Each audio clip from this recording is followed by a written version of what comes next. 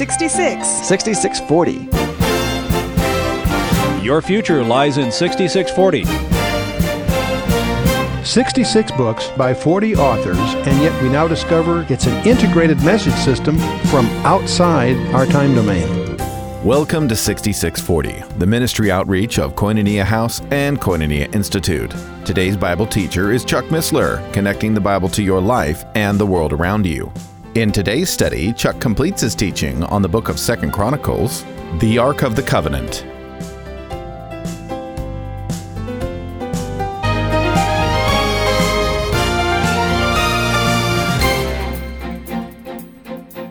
But once a year, they celebrate all this by taking out just a replica for ceremonial purposes at Timkat, and they march down to the riverside. Now, what's interesting, I want you to picture this. Picture yourself standing on a hill, surrounded by people dressed in white, Ethiopians, dirt poor, but very happy, singing in the Spirit round the clock for 2 days prior and round the clock 2 days during Timkat. These are Levites celebrating the baptism of Christ. Can you get that? Levites but this whole ceremony is intended to symbolize going down to the riverside where they do a bunch of readings and stuff and come back. It's supposed to represent Christ's baptism in the Jordan. And they're just spontaneous singing, dancing, round the clock, 2 days prior, 2 days during Timkat. And it's really quite an experience. And I could go on, but that's basically the perspective. In Isaiah 18, woe to the land shadowing with wings, which is beyond the rivers of Ethiopia, that sendeth ambassadors by sea, even in vessels of bulrushes upon the waters, saying, Go ye swift messengers to a nation tall and smooth of skin, to a people terrible from the beginning hitherto, a nation meted out and trodden down, whose land the rivers divide. All ye inhabitants of the world. Wait a minute here. They're going to give the Messiah something that the entire world is going to be watching for. Wow. All ye inhabitants of the world and dwellers on the earth, see ye, when he lifteth up an ensign on the mountains, and when he bloweth a trumpet, hear ye. In that time shall the present be brought unto the Lord of hosts, of a people tall and smooth of skin, from a people terrible from the beginning hitherto, a nation meted out and trodden underfoot, whose land the rivers have spoiled, to the place of the name of the Lord of hosts in the Mount Zion. In Zephaniah chapter 3, verse 10, there's a similar allusion. From beyond the rivers of Ethiopia, my supplements, even the daughter of my dispersed, shall bring mine offering. And that's kind of interesting. Bring mine offering. The word bring there is yabal, which means to bear or carry as in a royal procession. And offering is a gift or tribute or present. So then there's other verses like this. So, okay. Jeremiah has this strange verse that I've used myself to rebuke all this, or to refute all this. And it shall come to pass that when ye have multiplied or increased in the land, in those days, saith the Lord, they shall say no more, the ark of the covenant of the Lord, neither shall it come to mind, neither shall they remember it, neither shall they visit it, neither shall that be done anymore. Okay, the ark of the covenant's over. It's over. Past old step, it's over, right? We understand from the Ethiopians that the ark itself is deteriorating. It's carried inside a marble carrier of some kind in there. But the ark was wood covered with gold. And the wood is deteriorating. So it's very, very, it's deteriorating. So it's not the ark that's the issue. We tried to explain this to the Ethiopians. They were polite but didn't buy it. I'll come back to that. The ark isn't the issue. What's on top of the ark? Mercy seat. And most of us haven't done our homework on the mercy seat. We tend to lump those together as one thing. No, they're always described separately in the Scripture. In fact, the Holy of Holies is defined as the location of the mercy seat. It's obviously the location of the ark because that's what the mercy seat sits on, but the mercy seat's the dominant thing here. I used to use this verse, the Grant Jeffries and some others who were promoting the Ethiopian versions of the Ethiopian story. I didn't read the next verse. At that time, they shall call Jerusalem the throne of the Lord, and all the nations shall be gathered unto it. and the name of the Lord into Jerusalem. Neither shall they walk any more after the imagination of their evil heart. And it goes on. Again and again and again, you start taking the throne that Christ is going to rule in Zion. It's a whole other story. What we suspect is that the mercy seat is destined to be the throne from which Christ rules. And what the Ethiopians are destined to present to Christ is the package, but the key part of it is the mercy seat, not the ark, the traditional Ark of the Covenant. We don't need the Ark of the Covenant because it was there to give the Lord a place to dwell in. And as Matthew 12:6 says, greater than the temple, the one greater than the temple is here, Jesus Christ. Okay. But we find all kinds of references that he's going to sit on a throne. And you start collecting those throne references, and it gets very, very interesting. The throne of the Lord. See, the ark is no longer the focus of worship in Jerusalem. Indeed, it'll be replaced by the throne of the Lord as all nations shall be gathered to it. The ark and the mercy seat are always described separately in the Scripture. Yes, they're physically there, as we all know, but they're always described separately. Something kind of interesting. Then shall he kill the goat of the sin offering that is for the people, and bring his blood within the veil, and do with that blood as he did with the blood of the bullock, and sprinkle it upon the mercy seat, and in front of it. And in front of it. The mercy seat. This verse speaks of the priest sprinkling the blood of the sanctified animal on the mercy seat in payment of the sins of the people. This was done once a year on the specific day after great ceremonial preparations known as Yom Kippur. Okay. Jesus Christ, known as the Lamb of God, the blood sacrificed for our sins. Of course, is what it all symbolizes. So the mercy seat is certainly suitable for his throne. Now, it's interesting. Why do they sprinkle the blood between the cherubim and in front of it? That's what the Leviticus 16:15 says. Well, there's a strange clue in Ezekiel 43, verse 6 and 7. Ezekiel says, I heard him speaking unto me out of the temple, and the man stood by me. This is in the millennial context, obviously. And he said unto me, Son of man, the place of my throne and the place of the soles of my feet, where I will dwell in the midst of the children of Israel forever, and my holy name shall the house of Israel no more defile. Neither they nor the kings by their whoredom, by the carcasses of their kings in their high places. I want you to notice this. The place of my throne and the place of the soles of my feet. The imagery that seems to be suggested here is when the high priest went into the Holy of Holies, there's the Ark of the Covenant, the mercy seat with the two cherubim. He's sprinkling the blood between the cherubim and in front. The imagery that's suggested here is that God is sitting there. In fact, when the Shekinah was there, that would speak to Moses. They had a dialogue. That it's as if God is sitting there, and the reason he's sprinkling the blood because of the soles. Ezekiel ties this to the soles of the feet. See, the other thing that no one's quite sure what the ark looked like. We know that they had these two cherubim on top, and most artists that render it quite fancifully, that they're up touching. It's our understanding that the two cherubim, their wings are touching, but they're bowed down and they're touching low so as to make a seat.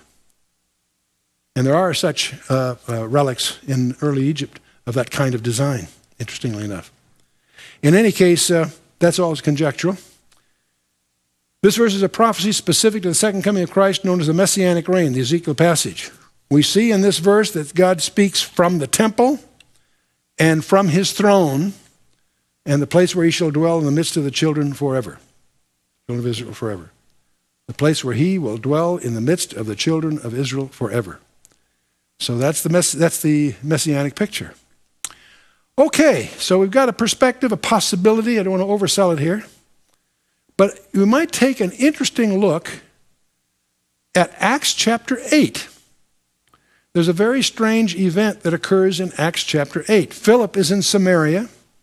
There is a great revival going on, a lot of fruit being born here. And God takes Philip out of there and tells him to attach himself to this Ethiopian treasurer in Acts chapter 8. We'll pick it up about verse 26. And the angel of the Lord spake unto Philip, saying, Arise, and go toward the south unto the way that goeth down from Jerusalem unto Gaza, which is desert. And he arose and went. And behold, a man of Ethiopia, a eunuch or officer of great authority under Candace, the queen of the Ethiopians, who had the charge of all her treasure and had come to Jerusalem for to worship. Now, if he's the treasurer of Ethiopia, what would that treasure include? Among other things, the Ark of the Covenant and the mercy seat, it would seem. So he had charge of all her treasure, and he had come to Jerusalem to worship. But he's on his way home confused. So he came to worship, but he's on his way home confused. He was returning and sitting in his chariot reading Isaiah the prophet. And we know from what's coming here that he was reading from Isaiah 52 and 53, it turns out. In any case, he was reading from Isaiah the prophet. Then the Spirit said unto Philip, Go near and join thyself to this chariot. Which wasn't trivial, by the way, because it wasn't alone out in the desert, as you see in your Sunday school books. He had protection. He had military support, but he somehow got access to this guy. And Philip ran hither to him and heard him read the prophet Isaiah and said, Understandest thou what thou readest? And the Ethiopian will say, How can I unless someone explains it to me? Well, let's stop for a minute and let's read what he was reading. We know he was reading from Isaiah 53, but I'm going to suggest to you or remind you that the chapter divisions are our divisions. We don't know exactly. We know it included Isaiah 53. Let's start a little earlier. Let's read starting at chapter 52 and a few verses. And imagine yourself being this Ethiopian official, this treasurer, this eunuch. Scripture said, depart ye, go ye out from thence, touch no unclean thing. Go ye out of the midst of her, be ye clean that bear the vessels of the Lord. So he's a eunuch to keep himself clean. That was his commitment to his profession. But he bears what? The vessels of the Lord. That's an interesting phrase. For ye shall not go out with haste, nor go by flight, for the Lord will go before you, and the God of Israel will be your rearward. Behold, my servant shall deal prudently. He shall be exalted and extolled and be very high. As many were astonished at thee, his visage was so marred more than any man, and his form more than the sons of men. So shall he sprinkle many nations. The king shall shut their mouths at him. For that which had not been told them shall they see, and that which they had not heard shall they consider. Who hath believed our report? To whom is the arm of the Lord revealed? For he shall grow up before him as a tender plant, and as a root out of a dry ground. He hath no form nor comeliness, and when we shall see him, there is no beauty that we should desire him. He is despised and rejected of men, a man of sorrows, acquainted with grief. And we hid, as it were, our faces from him. He was despised, and we esteemed him not. Surely he hath borne our griefs and carried our sorrows. Yet we did esteem him stricken, smitten of God, and afflicted. But he was wounded for our transgressions. He was bruised for our iniquities. The chastisement of our peace was upon him, and with his stripes we are healed. All we like sheep have gone astray, we have turned every one to his own way, and the Lord hath laid on him the iniquity of us all. He was oppressed and he was afflicted, yet he opened not his mouth. He is brought as a lamb to the slaughter, and as a sheep before her shearers is dumb, so he opened not his mouth. He was taken from prison and from judgment, and who shall declare his generation? For he is cut off out of the land of the living. For the transgression of my people was he stricken. So that's what he was reading, okay? Philip comes up. Do you understand what you're reading? He says, how can I? And he said, how can I except some man should guide me? And he desired, Philip, that he would come up and sit with him. And the place in the scripture where he read was this, that he was led as a sheep to the slaughter, and like a lamb dumb before his shearer, so he opened not his mouth. In his humiliation and his judgment he was taken away. Who shall declare his generation? For his life is taken from the earth. The eunuch answered Philip and said, I pray thee, of whom speaketh the prophet this? Of himself or some other man? Then Philip opened his mouth and began at the same scripture and preached unto him Jesus. And as they went on their way, they came into a certain water, and the eunuch said, see, here's water. What doth hinder me to be baptized? And Philip said, if thou believest with all thine heart, thou mayest.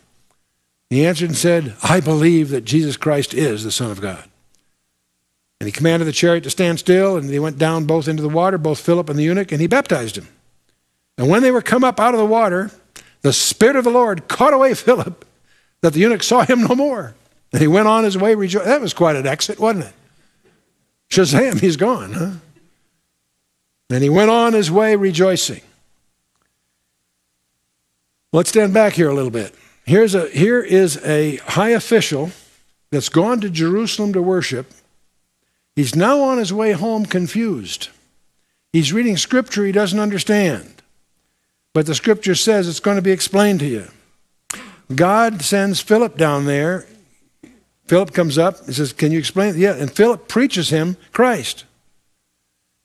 My personal suspicion is that he was sent, that in Ethiopia they heard that the Messiah had come, and he was dispatched to find out what's going on. He gets to Jerusalem to worship and discovers that this apparent Messiah has been killed. He's confused. He's on his way home, puzzled. God supernaturally, in effect, connects Philip there to reveal to him that's exactly what the prophet said, that the Messiah would be killed, and he's coming again. He gets it. He gets baptized, and he goes back home rejoicing. What do you think he told Queen Candace? The scripture doesn't tell us. What do you think? Why was he visiting Jerusalem to worship? Why was he confused? I think because he went to find out the Messiah has been killed. After being saved, what did he report to Candace, the queen of Ethiopia? Has the time come? I think he said, not yet. I suspect that he was sent there to check out, is it time to, if the Messiah has come, it's time for them to deliver their gift to the Messiah ruling on Zion. He gets there, the Messiah's not ruling, he's killed. He's really confused. Was he a false Messiah? What's going on? On his way home, he discovers that's exactly what was supposed to happen. The Messiah was to be executed, and that's all through the scripture. Psalm 22, Isaiah 53, Daniel 9, 26, and so on. I think when he gets back and explains this to the queen, yes, the Messiah has come, but it's not time. He's not ruling at Zion yet. It's not yet. He's going to return to do that. So they're continuing to guard it. Now, Bob and I had the opportunity to meet with the administrator. That's the person to whom the guardian reports. We were invited into his home. We spent some hours there with a young man that's his protege that will take his place when he dies. And a bright young guy, good friend, and Bob and I, the four of us there. And we would take our English Bible, show this young kid. He would put it in the Ethiopian and show the old man. And we had that kind of a Bible study going on for some hours. And they cling, of course, to the traditions they've been taught, that Menelik the First and all of that. And we didn't get into that particularly. But our main point to him, see, they have no eschatology. They have no idea what happens when they give him. All they know is the Messiah comes, they give him, and that's it. I mean, they have no eschatological development there at all. And we tried to suggest to him that the Ark of the Covenant isn't the issue, because it's not going to be relevant in that day. The issue is the mercy seat. That'll be the throne from which Christ rules. Well, the old man was very polite. He didn't buy what we were saying, but he was very courteous. The young man that's going to take his place was taking detailed notes. He was intrigued. And later on, when Bob and I were debriefing this thing, we got to thinking, that meeting may turn out to be very, very important. We received it at the home, and along with his potential replacement, reviewed the eschatological passages for several hours, and their commitment is still to the Solomonic legends that they've been taught, but there's a keen interest in the possibility that it's the mercy seat and its role that's the key to it. Now, I found something in the news some years ago now, and it's disappeared from visibility. But there was an article in the Ethiopian paper that Prime Minister Zenawi Melez and his security chief, Getachew Asafa, apparently, according to this article, have secretly struck a deal with the Israeli government to find a way of moving the Ark of the Covenant to Israel. Their deal, reportedly struck during a recent 3-day visit of the Israeli Foreign Minister Silvan Shalom to Ethiopia, provides that the Israeli government free access to investigate the presence of the Ark in Axum, and then find a means of taking it out of Ethiopia without raising suspicion by the church community or the Ethiopian people. And In exchange, the Israeli government will in return grant a permanent friendship between Meles and Israel. They're trying to find themselves a way to get protection should there be a regime change. Well, obviously, this hit the press. It's disappeared from visibility. I presume that this didn't sit very well with the church in Ethiopia, and I assume that these guys are in deep yogurt here. But the idea of permanent friendship was to rescue Meles from any danger and providing him protection and a place to live in Israel in case of regime change. This was back in January of 2004. So this is back a few years. I haven't seen any echo of it since, and so I mentioned only in passing. I think it's kind of interesting. It even had pictures of him at the time. So what's going to happen, I don't know. We often go in January to Timkat, Ethiopia, and each time we do, it's a delightful experience. The Ethiopian people are wonderful. We could not find anyone that we could run into that had the slightest doubt that they have the ark, and that's their mission, is to protect it. And they regard it as a sacred trust. And it's not in their interest to get people to believe them. That just complicates the security problems. But they believe it, and they're faithfully following through. And they look for a day when Christ is ruling on Zion, and they're going to take whatever they got and present it to him. And someone did some calculation. There's a mysterious 75-day period in Daniel chapter 12 that people aren't sure what it's for. Well, someone's pointed out that if you're carrying the ark on your shoulders from Exum to Jerusalem, it'll take you about 45 days. Or 75 days, whatever. Anyway, those are all speculations. Thought you'd be interested in that. What fascinates me is that there seems to be a path in the Scripture that conforms to archaeological evidence that they have some kind of special relic that they've been guarding, and it's very possible, who knows, but it's very possible they may really have the ark. Let's stand for a closing word of prayer. We've had quite a tour, the book of Chronicles. We've dragged you through one king after the other, good guys, bad guys. It's interesting to realize that what made them good or bad on God's report card was, did they follow his instructions? Many of them were very sincere in worshiping the wrong things. Sincerity ain't the issue. The issue is God is very precise and has specified how he is to be worshiped. And it's incumbent upon us to understand that and understand what his requirements are. And I'm not saying that we should be under the law, Leviticus law. We're not under the law, but we are called to a walk of obedience. And I think we need to recognize that God rewards the obedient. And we are under the law of Christ, not the law of Moses, indeed.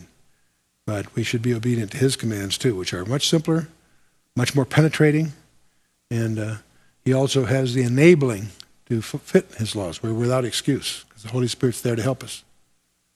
But it's a very, very interesting summary of the history of Israel. And if you want to find out what time it is on God's clock, you need to go just see what's going on in Israel.